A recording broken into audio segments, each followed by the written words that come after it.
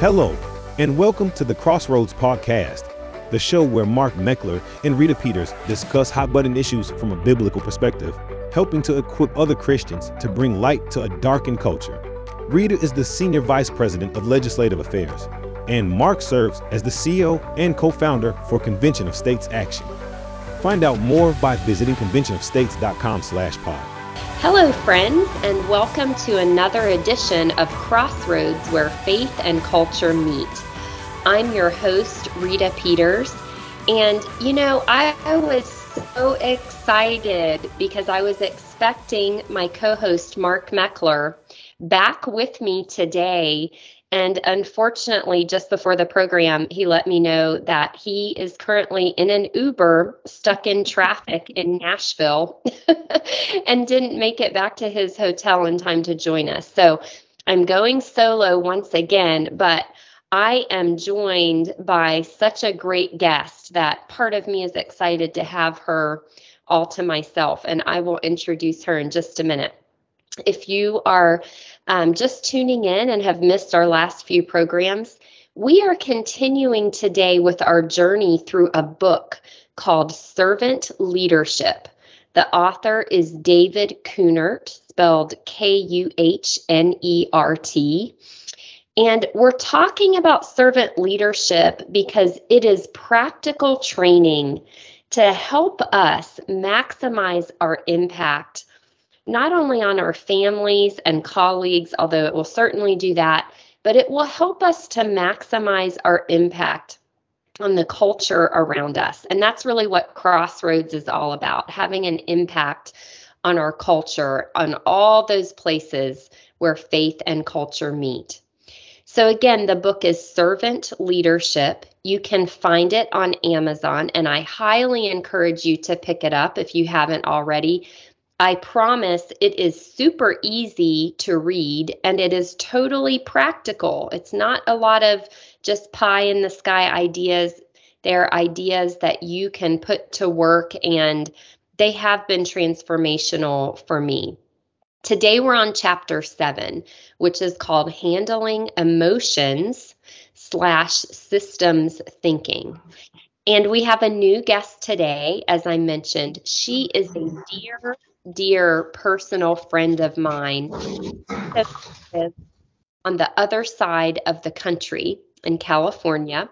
Her name is Jenny Rapini. Jenny is a full-time volunteer with the organization Mark and I work for, Convention of States Action. And she is a leader of our grassroots and our mentoring department. She has walked so many people through this very course in servant leadership, and she also regularly leads various women's Bible studies. Jenny, I could go on and on about you, but let me just pause for a breath and say welcome to the Crossroads program. Oh, thank you so much, Rita. That was a very kind introduction to you. For those of you that have met Rita, she is the real deal. Everything that you see in her is who she really is. She doesn't put on a front for anybody. She is just a wonderful, godly mother, wife, friend, and coworker. And I love working with her. It's a pleasure to be here and talk about servant leadership and using the principles that can transform relationships with family, coworkers, friends. It will make a new you. And I love doing the servant leadership courses. Yeah, the thing about it is it can be easy for me to focus on issues, the content of the issue or the topic, and really learn about that and focus on, what's right, what is the right approach or the right side of a given issue. But when it comes down to it, all that doesn't matter that much if you can't communicate it effectively and if you can't lead other people to have an impact or make a difference for good in that realm. So this servant leadership training is just so useful, and I love this book. I love this course. Let's dive into chapter 7, which starts out with a quote from Proverbs. It's Proverbs 16:32. He who is slow to anger is better than the mighty, and he who rules his spirit than he who takes a city. Now, Jenny, this is a verse. I'm not kidding. I taught my kids this verse and they memorized it when they were very young because I wanted them to understand how important it is to be slow to anger and to rule your spirit, to be self-governing in that way. Now, in my experience, there are a lot of adults out there who have not yet learned to rule their own spirits. And, sometimes that's me. I don't do it perfectly either. But you even find these people who don't know how to rule their spirits in high positions in society. So, Jenny, do you find that to be true? Do people struggle with this concept? Absolutely. Everybody does. Nobody has arrived at the pinnacle where they can say, I am totally in control of my emotions at all times. As soon as somebody says that, you can just be sure that something is going to pull their trigger and make them angry. Now, emotions are valuable and they shouldn't be ignored.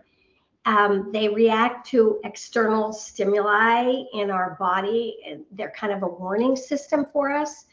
They let us know when something we value is at stake. And in and of themselves, emotions are not either good or bad. They're neutral. They're actually amoral. It's what we do with them and how we choose to respond to our emotions that can bring about positive or negative results. And we see that in all aspects of society. We see it on the left, on the right, in the middle, where emotions rule the words that are said. And really, the things that you say reveal your heart. And so when things spew out of your mouth, you say, oh, I didn't mean to say that. Yeah, that was in your heart. And if we can't control our emotions, then we're not strong at all. We can't control anything if we can't control our own emotions. And that's the thing I really do believe that we all need to be focusing on is the things that we can control, which you've talked about already. And that is, we can control who we trust. We can control our attitudes and our actions. We cannot control anybody else, but we can control ourselves. But we have to make that choice. That's why you'll never reach that pinnacle, because to become angry and allow the anger to speak through you is to make a choice. I've made this choice to be emotional instead of taking a step back and being in control of my emotions, not speaking until I have that control. Yeah, you're talking about another biblical principle here, which is we find the Bible saying that out of the abundance of the heart, the mouth speaks. So the words that we say really do reveal what is in our heart. And we can be so quick to try to distance ourselves from what we said, but what we say reveals a lot about what is inside of us. And it can be so damaging when we, just don't understand the proper role for our emotions. In fact, I think that one of the biggest lies our culture tells people today is that they should follow their hearts, which boils down to following their emotions. Jenny, do you agree that is problematic? And if so, why? And how can you help us understand the proper role of emotions in our lives? Okay, so when we say we should follow our heart, the heart can be deceitful and desperately wicked, as the Bible tells us. But yet again, for those of us who have a relationship with God, we can go to Him and ask Him to cleanse our heart, to guide us and direct us, and to purify our minds and be able to make those choices that way. But like I said before, emotions provide a warning system. They tell us that something needs to be addressed. However, emotions, while important, they are not trustworthy. And yes, they're valuable, but they're not the ultimate value. They shouldn't be blindly obeyed, but they need to be taken as the beginning of a process involving steps outside of our control that we can work on. For instance, emotions alert us of a value, but they don't tell us what the value is or how we ought to respond. We just get this emotion. I had that happen just the other day. Something happened and immediately my emotion got up, and I thought I had to take a step back. I could have blurted things out, which is what my first reaction or thought is to do. And I realized nothing constructive ever comes from that. Take a step back, ask, why am I feeling what I'm feeling?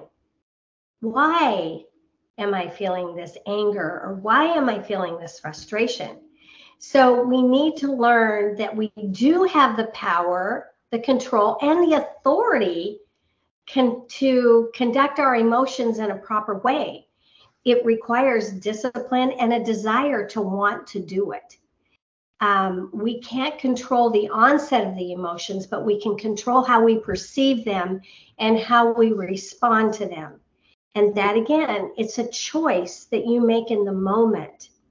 I choose to be in control of my emotions, or I can choose to just let it fly and then bear the consequences of it.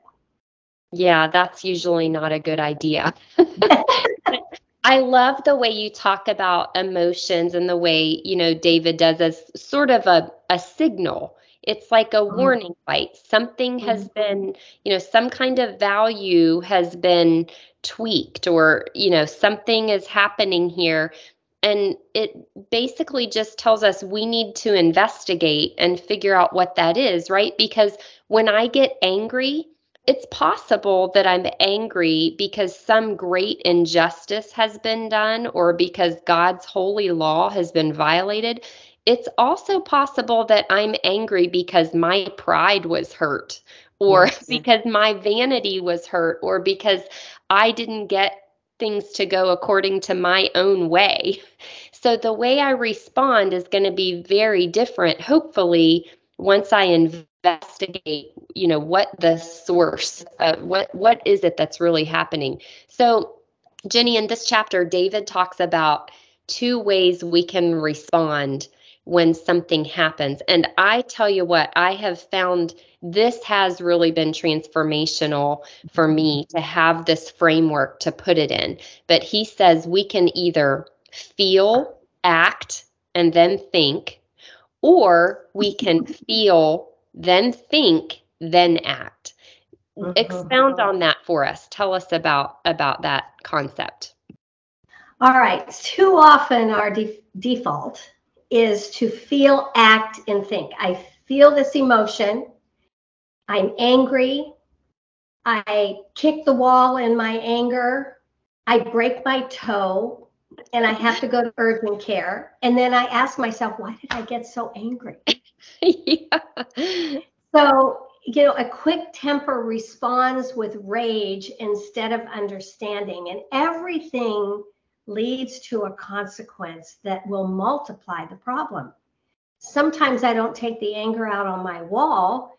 I will blurt something out, like you talked about earlier, revealing my heart. And you cannot take those words back. Once they're said, they're said. You can say, oh, I didn't mean that. But the person hearing it isn't going to believe that. And so it is incumbent on us to, when we feel that emotion, whatever it is, if it's anger or rage or indignation, whatever it is, take a step back. And this is where I like to implement system thinking. And I go into system 3 thinking, and I ask God, calm my heart. Help me to see this the way you see it. And don't let me make a move until it's the right time. And many times, just like the situation I was telling you about the other day, my first reaction was anger and indignation, and I wanted to lash out. And fortunately, at that time, I made the right choice and took a step back. And as I took a step back and began to ask myself, what is it that I'm feeling right now? Why am I feeling this way? I realized it was nothing. And so a lot of times that'll happen, that if you take the time to feel that, think about it, and then respond, rather than feel it, act on it, and then think about it, the consequences can be great with the feel, act, think, rather than when it's feel, think, act. If I'm angry, take a deep breath, try to consider why you're angry, take time to reflect on that why. It allows you time to calm down before responding. And then when you do respond, it is not from emotion, but rather it's from a position of seeking truth. What did you mean when you said this? You're actually then not working from emotion, you're working with wanting to have truth. And another thing to remember about emotions is that they're ours. The emotions are mine. When you're fighting with someone, you might say, so-and-so is making me so mad. That's not a true statement. Nobody can force you to feel any specific emotion. It would be more proper to realize that so-and-so did this and it triggered my anger. And people and circumstances cannot catalyze my emotions, but they may trigger my emotions, I'm sorry, but they aren't responsible for how I feel. Emotions are a personal alarm system based on personal values, and they belong to you. And you can't blame anybody else for how you feel. Emotions, for the most part, are reactions to or expressions of deeper things that are going on inside our hearts and our souls.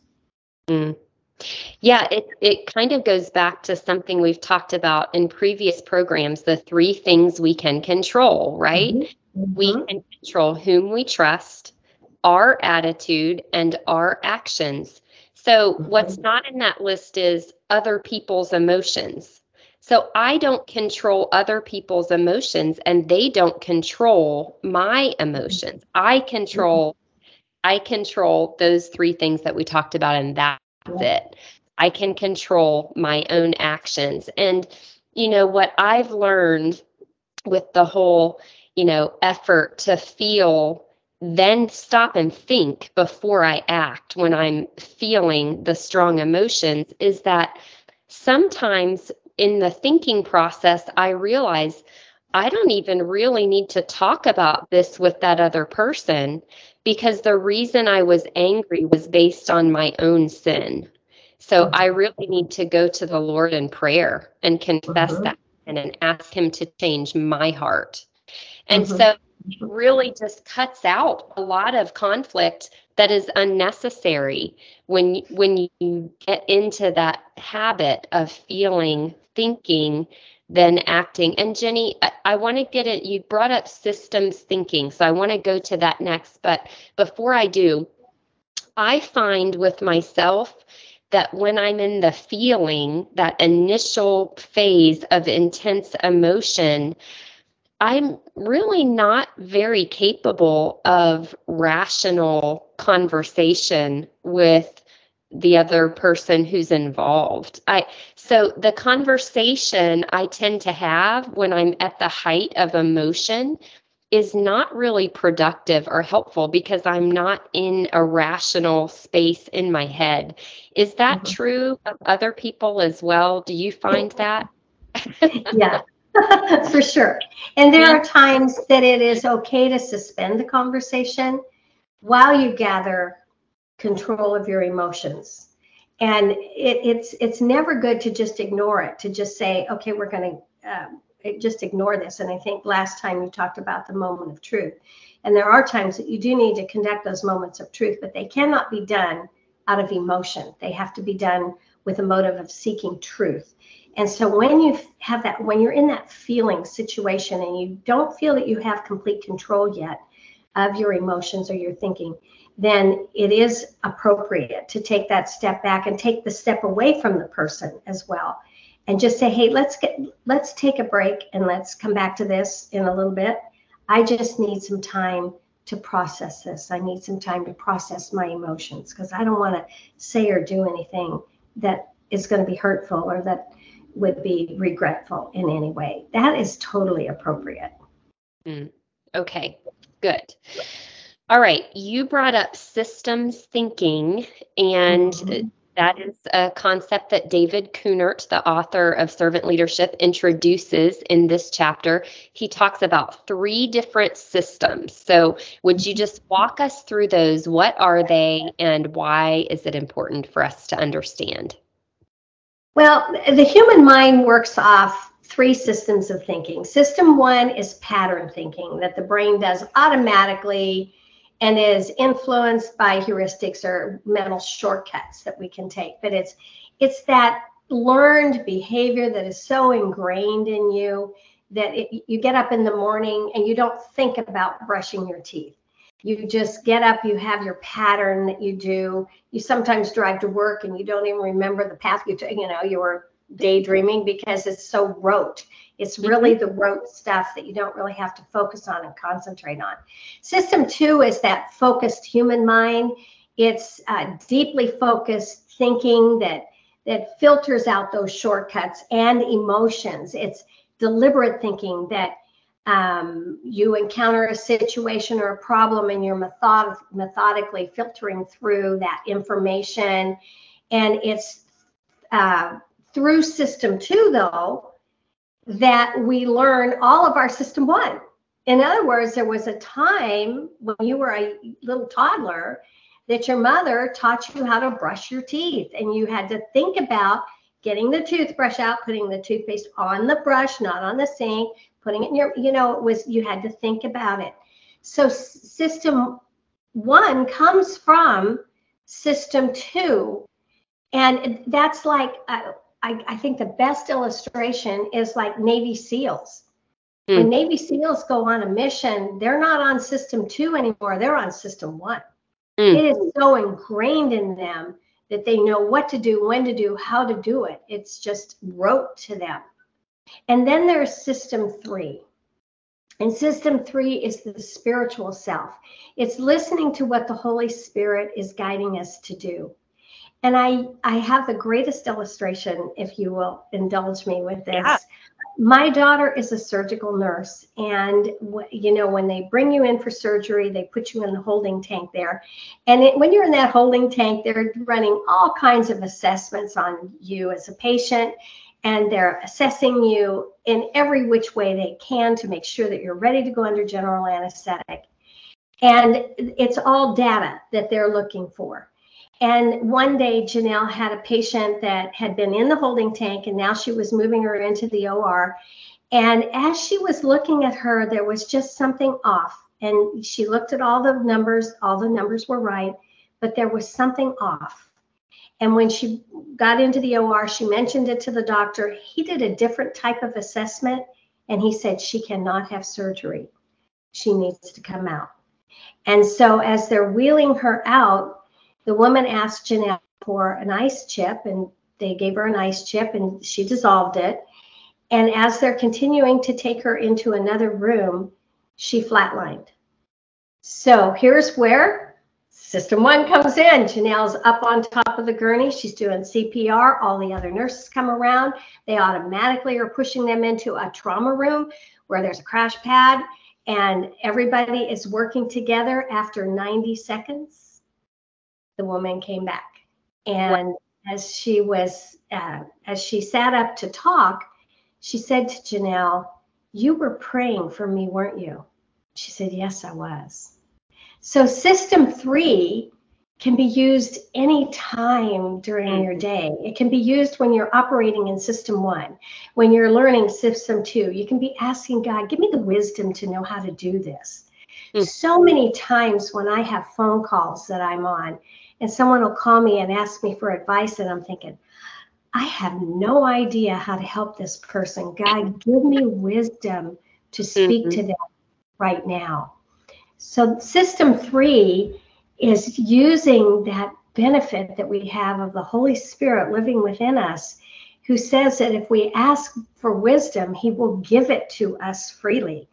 So that's how I like to describe system 3. So how does knowing about the 3 systems help us in our daily lives? Why is it important for us to understand this concept? I think it removes, at least for me, it removes frustration. When I'm in system 2, I'm in a learning mode and I have to be intentional about things that I'm doing. I have to think of steps or checklists to make sure that I'm getting everything done in the proper manner. And that is all okay. And it's also good to know that with system 1, that we can rely on the things that we have learned. However, I will give this little caveat for system 1. A lot of the good things that we learn are system 1. But some of the bad things that have been ingrained in us from our environment, from our background. For instance, my mom was the queen of passive-aggressive behavior. And I learned that well as a little girl. The passive-aggressive, what's wrong? Nothing. And the silence, violence stuff. And so some system 1 thinking you may want to, using 3 system, undo. And it isn't easy, but I didn't want to be like my mom. I can remember 2 weeks where she went not speaking to me. And I'm a little girl. And I'm saying, what's the matter, Mom? Nothing. And spank me, do something, but tell me what it is. I'm not a mind reader. And some things in system 1, we might want to change. Yeah. And is it true? It seems like if we are operating under the feel, then act, then think, it seems like a lot of our actions are probably going to revert back to system 1, to patterns, things like you're talking about that we don't even intend. Or, if someone were to ask us, we would say, well, yeah, that's not a good thing to do. That's not the best way to deal with that. But if we're acting before we slow down to think first, we're probably not using system 3 at that point, right? Right. When someone cuts you off on the freeway and then you go and tailgate them, you have just gone to feel, act, think. And then the consequences can be bad because they can slam on the brakes and you can rear end them. And then, oh man, you've got a lot of consequences you've got to pay for the feel, act, think instead of the feel, think, act. You know what, though? There's other times, it's not just anger that we feel, act, and think on. Sometimes it's fear. And sometimes you're going to get hit with a gut punch. And I, again, another story with my daughter, she's had cancer 3 times. And the 3rd time I was told it came back again. That was a gut punch, different than the first 2 times. And I got off the phone with her and I was just filled with fear. And if you let yourself wallow in that fear, it's going to take you down the wrong path. And within minutes, I've got her dead. I've got my son-in-law remarried to someone who won't let me see the kids. You know how your mind goes. Yeah. And it was just going. And I fortunately realized I need to use system 3 here. And I had to pray and ask God to take that fear from me, that it's not from him. Fear is not faith. And I had to ask him, take this fear from me because I know it's not from you. And I had this sense of peace. But 10 minutes later, there it was again. And you have to do it again. And I call it my whack-a-mole praying, because at the beginning, you pray and you get that peace, but it pops up over here. So you whack it and then it pops up over here and you whack it. And after about 2 weeks, I realized, oh my goodness, I've gone 2 days and I haven't had any fear. But every time it came, I had to pray and ask God to take it away, and he did. And so that's where you're using your system thinking. Yes. And using system 3. Yeah. Jenny, believe it or not, we are about out of time, and it has just been lovely having you. You do such a good job about explaining these concepts and how we can use them. And I'm really happy that we're going to have you back again for the next program. So, yes. so much for being with us today. And hopefully we'll get that Mark Meckler back here too next week. We'll see how that goes. Hopefully he's out of traffic by now. So thanks for being with us, Jenny. I want to also thank our generous sponsors at Blue Ridge Chimney Services, Blessings Christian Bookstore, Sunshine Ministries with Christian Radio, Wishing Well Florists and Travel Services, and our friends at New Beginnings Church and Garber's Church of the Brethren. Thank you all for listening and for your continued financial support. If you'd like to make a donation to help keep Crossroads on the air, you can simply write a check to Crossroads at P.O. Box 881, Harrisonburg, Virginia, 22803. I'm Rita Peters, and we've had the privilege of being joined by Jenny Rapini today. And we invite you to join us again next week for another edition of Crossroads, where faith and culture meet. Thank you for listening to the Crossroads podcast. To learn more about Convention of States, go to conventionofstates.com.